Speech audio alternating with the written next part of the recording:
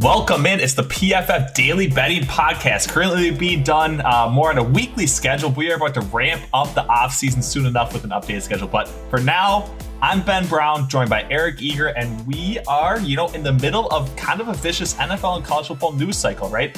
People maybe think it's slowing down a little bit for the holiday weekend, but it has been pretty much all systems go all week, getting tons of new information and sound bites in seemingly every day. But let's hold off on that for a little bit. We did, Eric and I, write up all 130 teams in our FBS ELO ratings blurbs for the top 25. And there were, I think, quite a few surprises, quite a few takeaways from a betting perspective. So let's dive in. Eric, what were kind of like the biggest surprises that stood out to you in the initial 130 FBS ELO ratings? Well, I think, for one, it was all the people that called us, right? So like we have, I believe, one team that's not a Power 5 team in the top 25.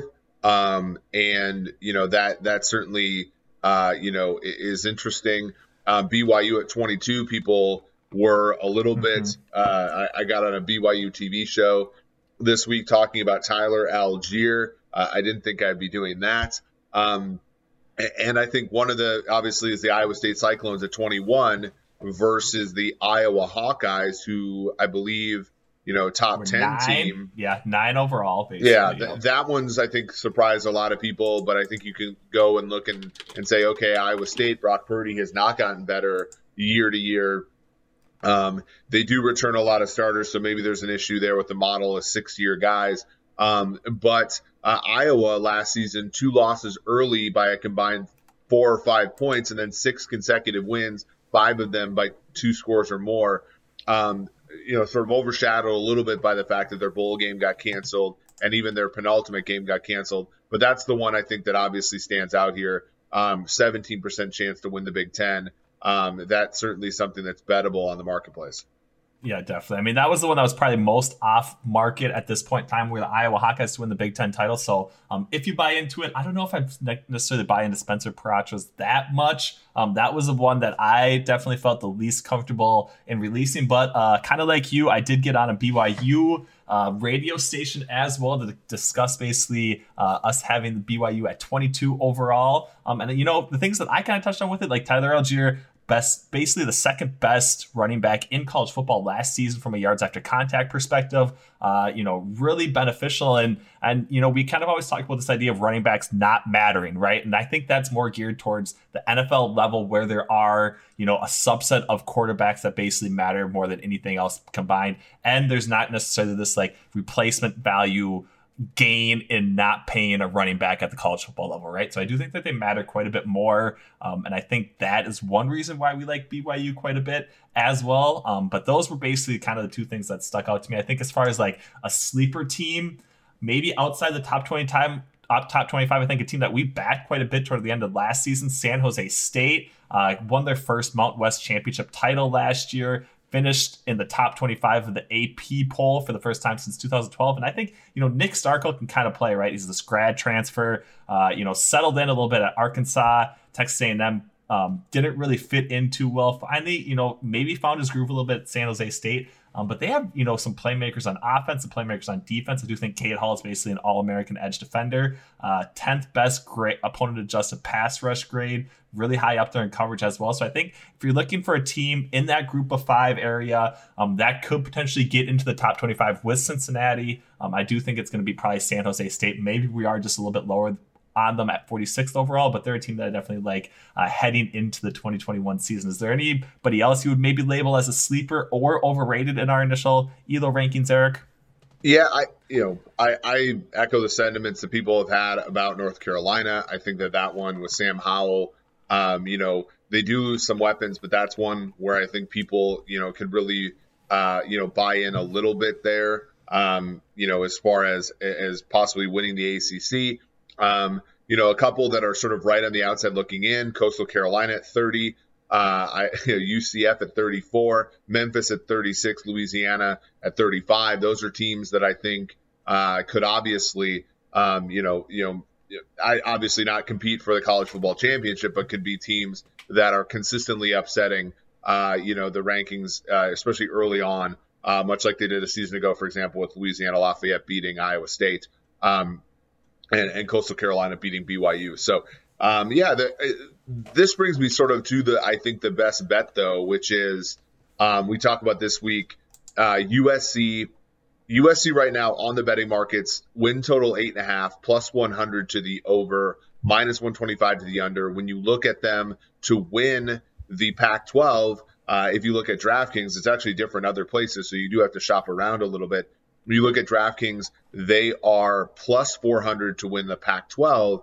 To me, I think this should be, both of those I think are good bets. When you look at our win simulation, we have them with an average of 8.5 wins, but over 9 or over is 54%. So that's certainly a 4% edge in being bettable. We have them a 26% conference title probability, which, plus 400 is 20%. So you have a 6% edge there. So I do think you have a fairly decent shot with betting USC, the best returning quarterback in the Pac-12 in Kedon Slovis, and some continuity there.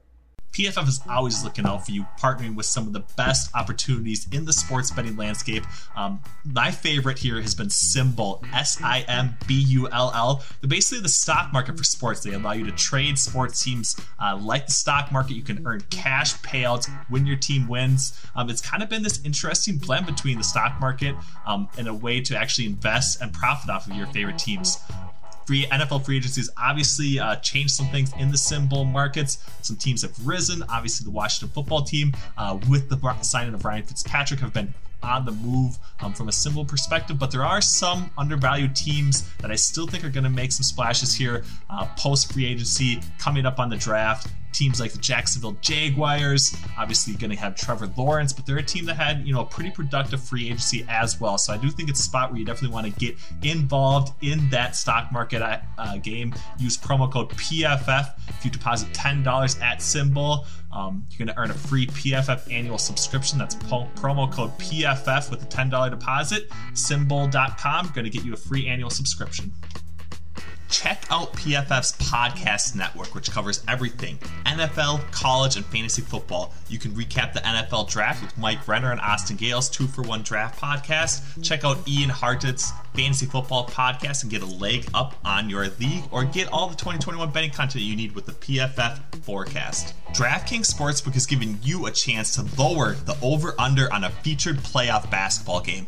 All players who place a bet on that featured basketball game will have a hand in lowering the over-under on that game.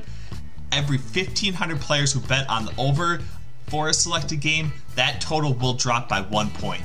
DraftKings is safe, secure, and reliable, so you can deposit and withdraw with your funds at your convenience at any time. You can download the top-rated DraftKings Sportsbook app now and use promo code PFF when you sign up to hammer that over. For every 1,500 people who bet that over in the feature game, the line will decrease by 1 point. Yes, this is your chance to improve the odds of the over hitting. So tell your friends and family this is going to be a team effort. Hammer that over and improve your odds of doubling your money. That's promo code PFF for a limited time only at DraftKings Sportsbook. You must be 21 or older, New Jersey, Indiana, or Pennsylvania only. Restrictions apply. Max bet $25. One wager per customer. Offer ends May 23rd, 2021. See DraftKings.com/sportsbook for details. Gambling problem? Call 1-800-GAMBLER or in Indiana, 1-800-9-WITH-IT. Yep, definitely. I mean, I think basically like the one question mark is at the wide receiver position. They do have Drake London returning.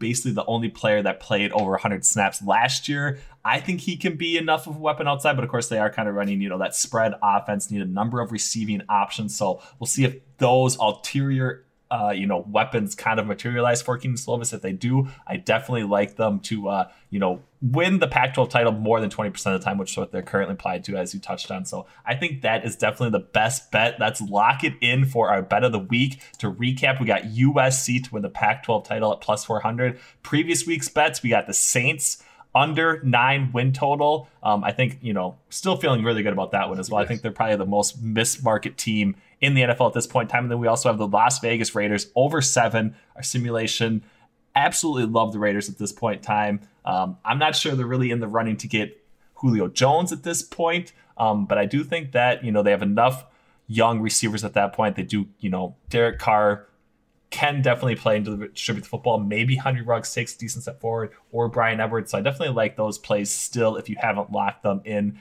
Is there anything else you kind of seen at the NFL market as far as rumors or anything else you kind of buying into at this point in time, Eric? Yeah, the Raiders, I think we took the pinnacle one at 6.5 minus 150. But again, that is just playing to how good Derek Carr has been. Not necessarily one of the elite quarterbacks, but certainly somebody who can get you over that hump.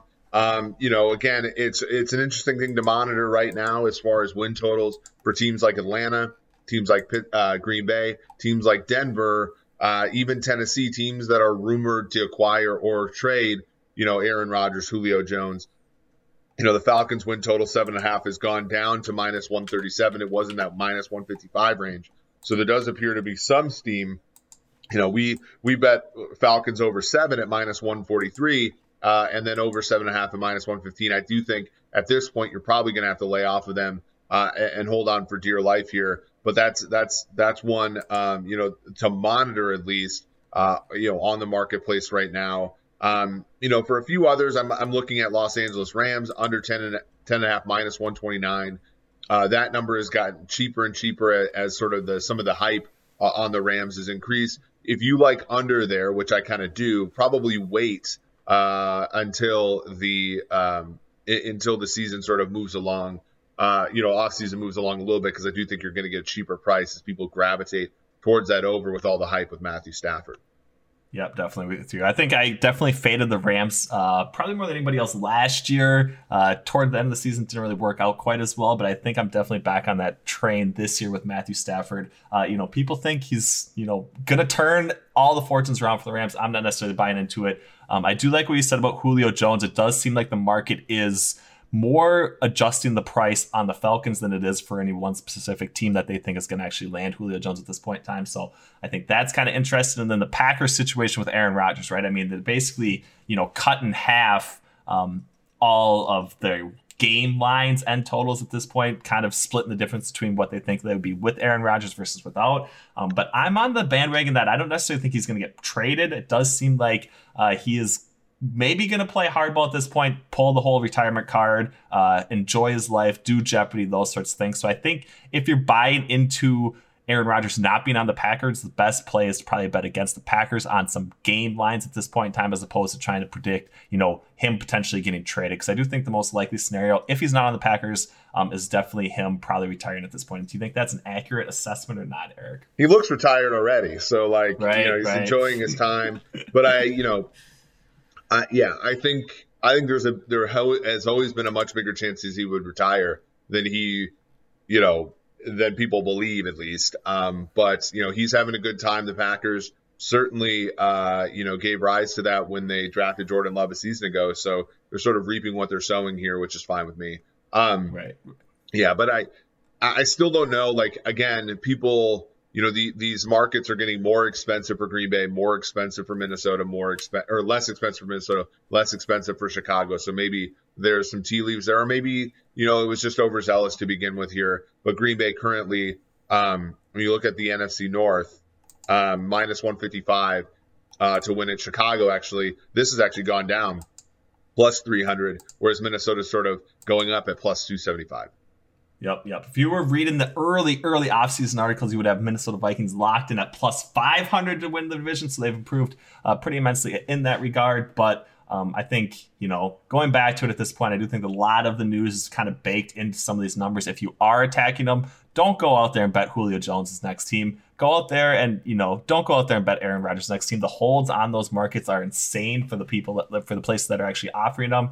So I would instead target more of the game lines that are already available. We do have basically the whole season at certain books already. So that is definitely the spot I would be targeting if I had a strong lean in either direction. But I digress. So let's see. We got basically, to recap, we do have, the three best bets we've had so far this season on the PFF Daily Betting Podcast. We're going to hit one every single week. We've got the Raiders over 6.5 minus 150. We're using Pinnacle lines. I think that one's obviously moved up to 7 in a lot of books, but I'm feeling really good still. I think 7 is a decent spot still to lay at that point in time if that's the only price you have. Saints under 9, USC to win the Pac-12 title at plus 400. We will be back next week bringing you our next favorite offseason bet, probably discuss a little bit more college, NFL news as we head into the summer months and pick up on fantasy football. From Ben Brown, joined by Eric Eager, this was the PFF Daily Betting Podcast.